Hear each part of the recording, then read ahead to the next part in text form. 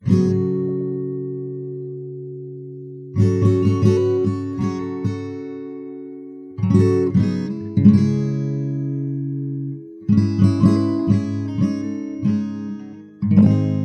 Chinese government's firm hand on their country's economic reins can be beneficial in some circumstances, like when you need to goose the value of your currency or instruct businesses to do more of some things, less of others.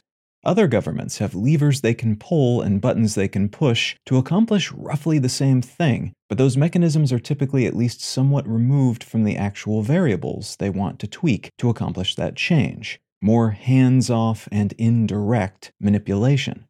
The Chinese government, on the other hand, can say jump, and most business leaders will clamor to be the first to ask how high. And that's mostly because the government has the ability to run them out of business, imprison their CEOs and other leadership, take away all their money, the businesses but also those running the businesses, their personal wealth, and generally make life difficult or impossible for anyone who doesn't toe the line. As a consequence of this dynamic, the Chinese government is generally able to set the tone of their economy using an upgraded version of top-down concepts that were used more clumsily by earlier authoritarian governments, like those of the Soviet Union. China's top-down setup interacts more cleanly with the rest of the world, and their direct involvement basically just gives them more levers to pull and buttons to push, those mechanisms plugged directly into the relevant variables, rather than those mechanisms being separated from those who wish to tweak them by several protective layers of other people and organizations and regulations. These tools haven't always been used heavy-handedly, but the current Chinese leader, Xi Jinping, has been especially enthusiastic in utilizing them to rewire the Chinese economy to better suit his idea of how things should function. One major change has been a pivot away from the "let's build massive companies and mint a bunch of billionaires to show the world we can do capitalism better than they can" approach towards something a little more equitable. A bunch of wealthy people were coerced into giving away a bunch of their money. More social programs were implemented, and entire industries, like the video game industry, were gutted and hobbled with new rules meant to reduce the amount of games young people in China are allowed to play. So games, sexually explicit materials, anything considered to be non-pure and not productive, essentially, has been stripped down and more heavily regulated to make room for the opposite under President Xi. One economic facet that the government has been a little more hands-off with, though, is the country's fairly vital real estate sector. Real estate in China is even more symbolic and culturally central than in other regions. In the United States, for instance, we are sold on the idea of the American dream, which traditionally includes a house of one's own as a milestone along the way from childhood to fully accomplished adulthood. And not being able to live up to that, even if you don't necessarily want a house, and the responsibility and expense that can come with such a purchase, can seem weird and off-putting. Not walking that path is a bit deviant, even if perhaps less so today than it has been historically. In China, though, one's options are severely constrained if one doesn't purchase property. Real estate in China has long been associated with financial stability and personal well-being. As a result, many parents will funnel their life savings into down payments for their children on a home, hoping that will allow them to become wealthier than the previous generation. And many women are culturally pressured to not get married to someone who doesn't own or can't afford to buy an apartment or other home base. There are a variety of rationales given for what's become a fairly hard-fast economic filtering mechanism in Chinese society, but the predominant explanation is that because there are so many more men than women in China, the consequence of decades of a one-child policy and a culture that has historically favored male children, which meant most families, if given the option, would have a male child, and perhaps even abort a female child. Because of that imbalance, which reached epic proportions in the early 2000s, with 120 men for every 100 women, it made sense for women in a dating market where they are more scarce and in demand to raise their standards, including their economic standards. Thus, it became a truism that unless you could afford to buy and own a home, you didn't really have a chance on the marriage market. And that's led to all sorts of issues, socially and interpersonally and culturally. but it's also caused some serious economic disturbances, directly and indirectly. One of the key direct economic issues caused by this trend is that real estate companies were incentivized to build, and to just keep building as many apartments as they possibly could, with the full knowledge that there would always be more people desperate to buy what they were building, and that potential buyers' parents would invest their entire life savings in a down payment if their children couldn't afford to purchase their own home solo. This led to eventual overproduction of properties, which in turn sparked rampant real estate speculation. People buying up apartments that hadn't even been built yet in order to live in them, or in some cases to resell them for more later. One Chinese property development company, Evergrande, sparked a substantial real estate crisis beginning in 2020 after implementing a diversification strategy that resulted in their buying up enough raw land to build housing for something like 10 million people. That gamble, all that investment, might have paid off had they not also decided to expand into a bunch of other ventures, including bets on theme parks, energy installations, electric vehicle companies, and a slew of other businesses that somewhat puzzled their investors and debtors. And that debtor component is important, because although Evergrande at the time seemed like they could do no wrong, and that there was nothing but jewel-encrusted sunshine and rainbows in their future, they were taking on a lot of debt very quickly, and those investments were heavily leveraged, meaning they used some of their own money, but mostly debt, to pay for all of it. And so, while they were slinging tens of billions of dollars at efforts to build artificial islands and buying up football or soccer teams, they were also selling apartments in buildings that hadn't been built yet. They started selling so-called wealth management products in late 2021. And these were basically something like bonds, where you pay them for one of these products, and they tell you you'll get a super high rate of interest on your investment. And this wasn't an unfamiliar thing to do, mostly by banks in China, beginning around 2016. But these assets were also uninsured, so if they weren't paid off because the company behind them went under, that represented a full loss for the investor, not something that the government would typically come in and pay out on. As it turned out, this was just one effort of many by the higher-ups at Evergrande to essentially create a pyramid scheme that would allow them to pay off all those earlier debts with new debt. And each new round of debt became more and more speculative, but claimed higher and higher interest rates for those on the money-providing end. Folks who bought these wealth management bond-like products sold by Evergrande were promised, sometimes by bosses at the company, at Evergrande itself, who pressured their subordinates to purchase a bunch of these monetary products. They were promised around 10% a year in interest, which would be a really good buy if it actually paid out. Eventually, though, this big pyramid they were building collapsed as the Chinese government introduced new regulations related to debt in the country's property sector. Basically, companies were not allowed to massively over-leverage their projects, and the bottom of this scheme began to fall out from under them. Even though Evergrande was generally considered to be too large to fail, in the sense that it would be bailed out if anything really bad happened, and was thus thought of as a good bet, even when it looked like a house of cards on the verge of collapse, in 2021 it began to miss payments to its debtors.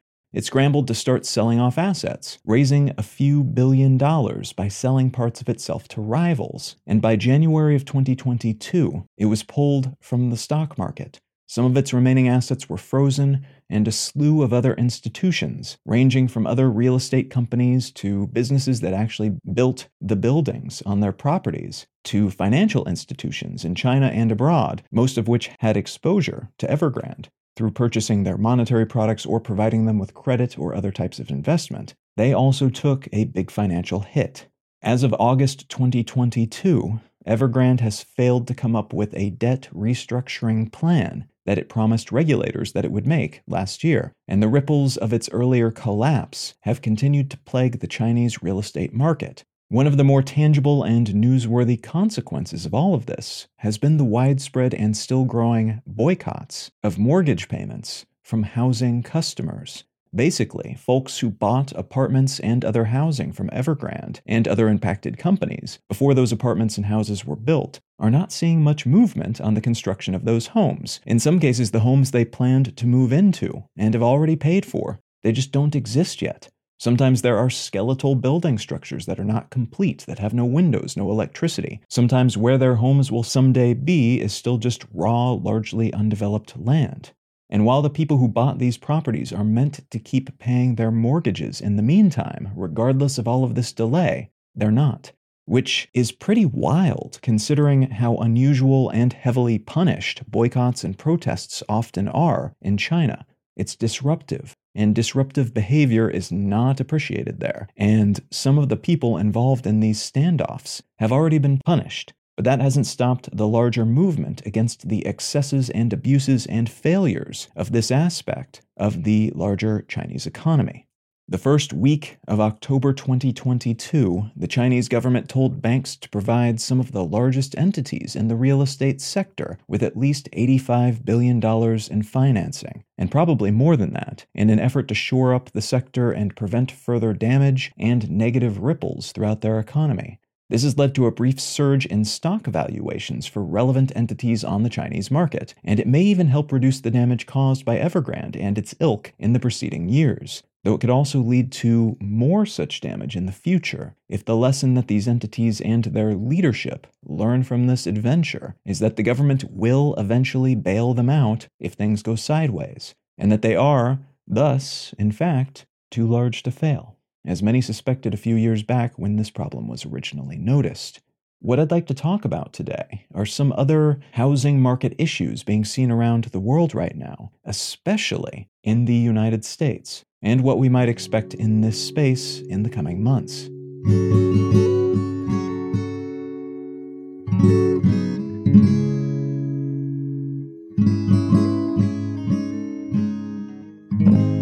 You are listening to Let's Know Things.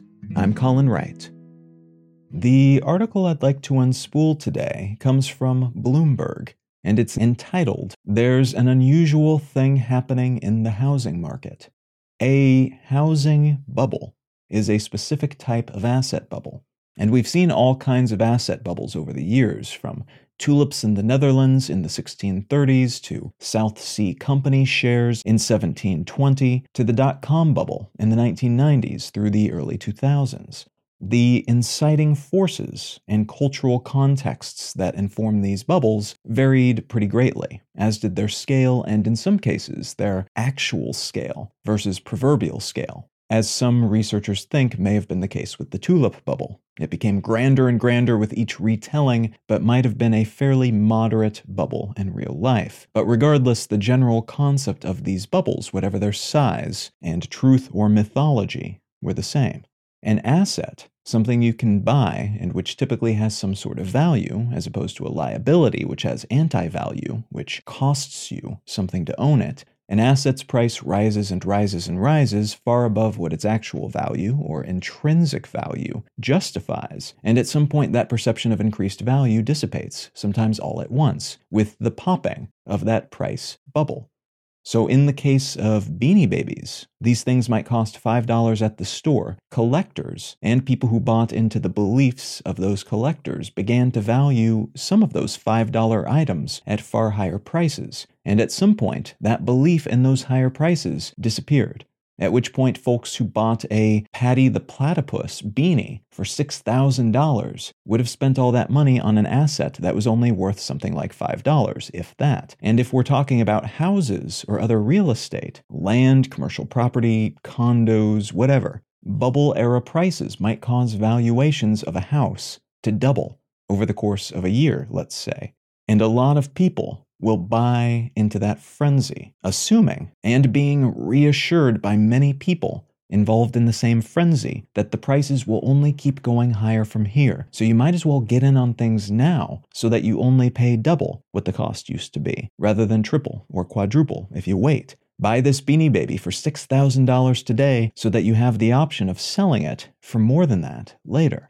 The United States saw a housing bubble of this kind back in the early 2000s. It peaked around 2006, at which point the bubble started to deflate. That deflation then served as a catalyst for the Great Recession that knocked out vast fortunes and led to the collapse of businesses and banks around the world from 2007 through about 2009, though those larger than usual consequences were mostly the result of a bubble popping plus a bunch of fairly skeevy financial dealings related to what's called subprime mortgage debt. Folks packaging up and selling debt that is unlikely to be paid back, but slapping a label on that debt that makes it look like better, more likely to be paid back debt. Now, after that kind of bubble pops, whether or not there's additional weirdness of the financial kind happening alongside it, amplifying it, the market tends to tilt back towards something closer to the inherent value of an asset. So the Beanie Babies start to be worth about $5 again, rather than thousands of dollars. This process is called a correction.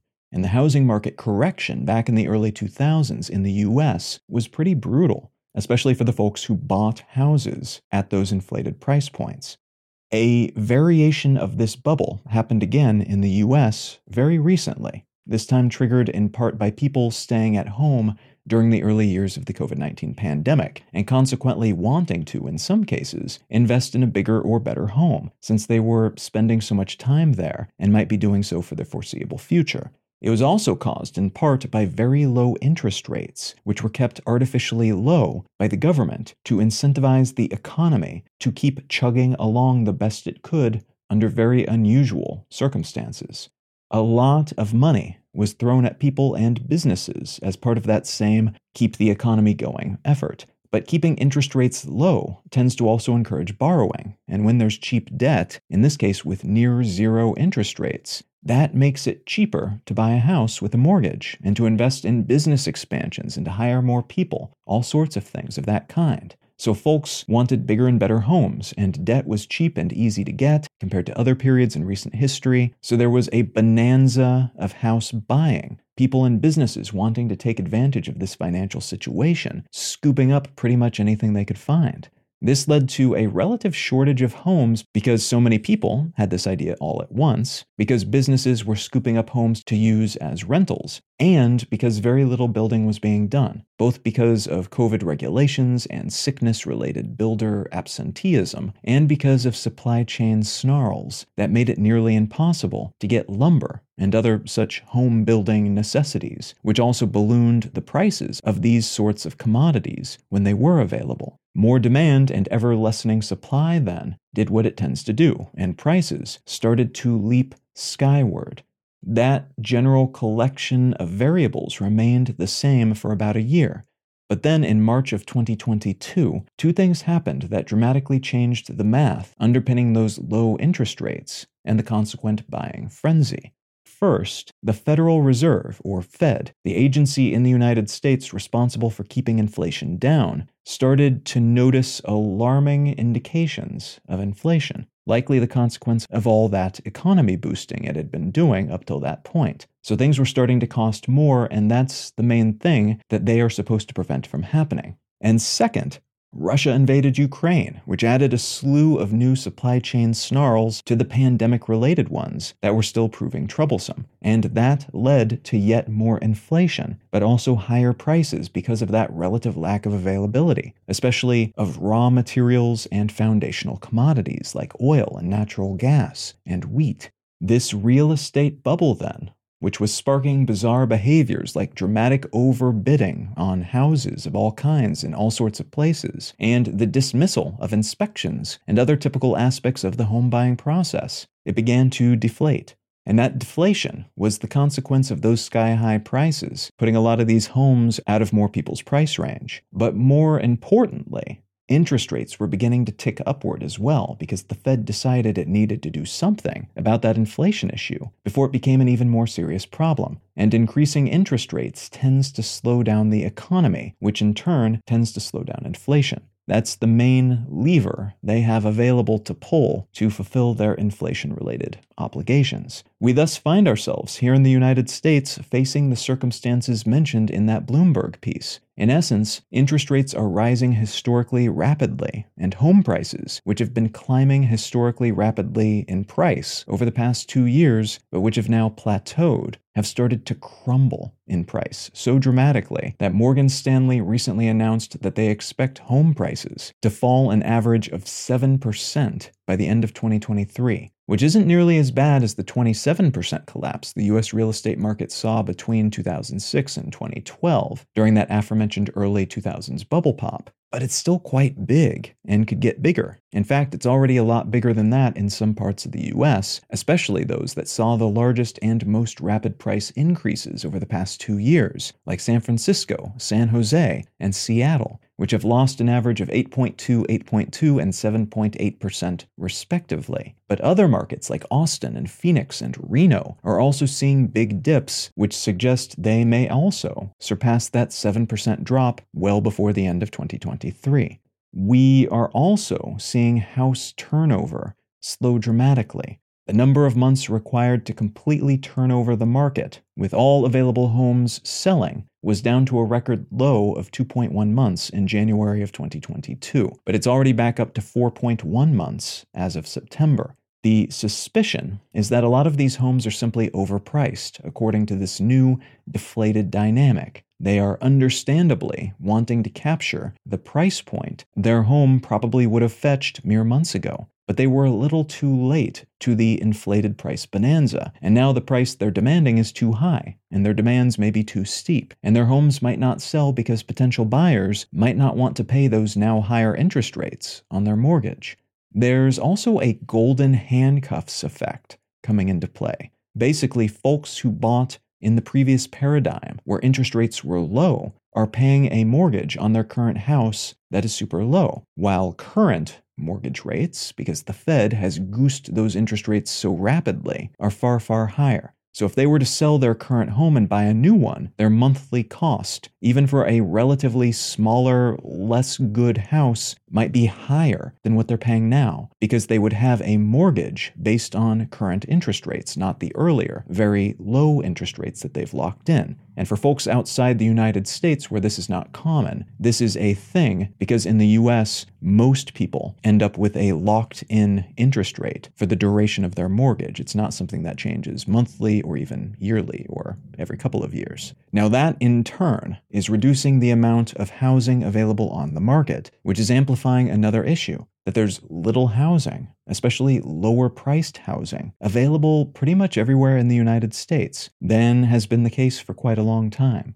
So this is a crisis in that a lot of people have bought house-shaped Beanie Babies at too high a price, and now those price tags, those presumed values of their assets have dropped, which represents a loss for those buyers. That's part of the crisis. This housing bubble, though, as I mentioned, is melding with that larger, longer-lasting housing crisis in the US defined by insufficient housing available overall and insufficient affordable housing in particular. There are economic benefits to building just expensive stuff rather than affordable stuff, and this dearth is at the root of a lot of homelessness, a lot of brain drain for cities, and a lot of people opting for rentals rather than buying homes, which in turn means fewer people have housing-related assets. So basically, there are fewer opportunities for folks to climb from one economic class to another through the acquisition of this type of asset, if they choose to do so.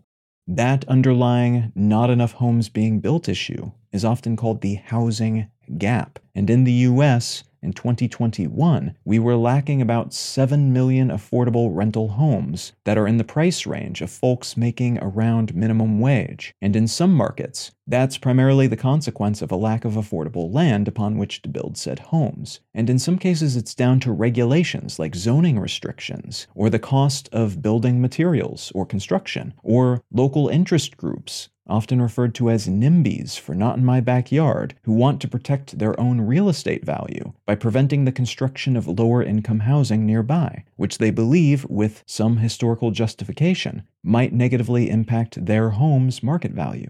This gap is expected to increase as more historic-scale natural disasters, like the recent Hurricane Ian, which devastated entire cities in Florida, most of the homes there not insured or not sufficiently insured to be rebuilt, as those types of disasters plow through heavily populated portions of the planet. A lot of homes will be wiped out as previously rare events of this kind become more common, and that'll mean less housing available, especially since the construction industry is still moving at such a relatively glacial pace in many of these same locations. And the ability of people to rebuild in these locations while still being covered by insurance is increasingly in question.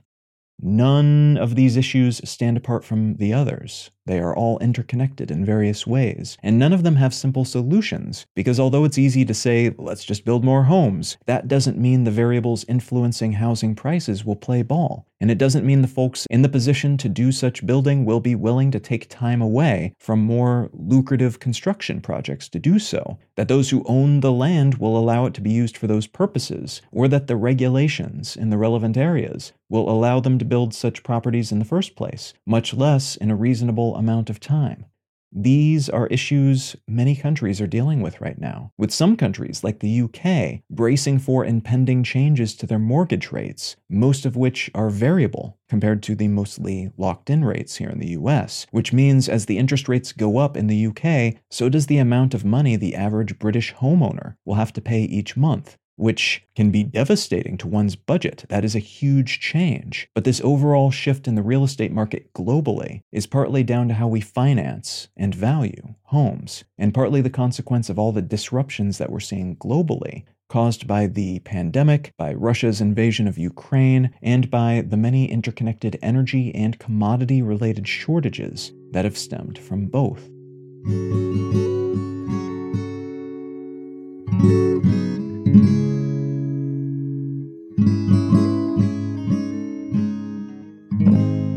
The book I'd like to recommend today is called I Never Thought of It That Way by Mónica Guzmán. And I really enjoyed this book, especially for this moment right now, because it was written by somebody who's part of an organization that's all about partisan depolarization and getting people to talk and have real discussions, and finding common ground, even in circumstances where some aspect of their politics or ideology might lead them to otherwise discount the person on the other end of that conversation.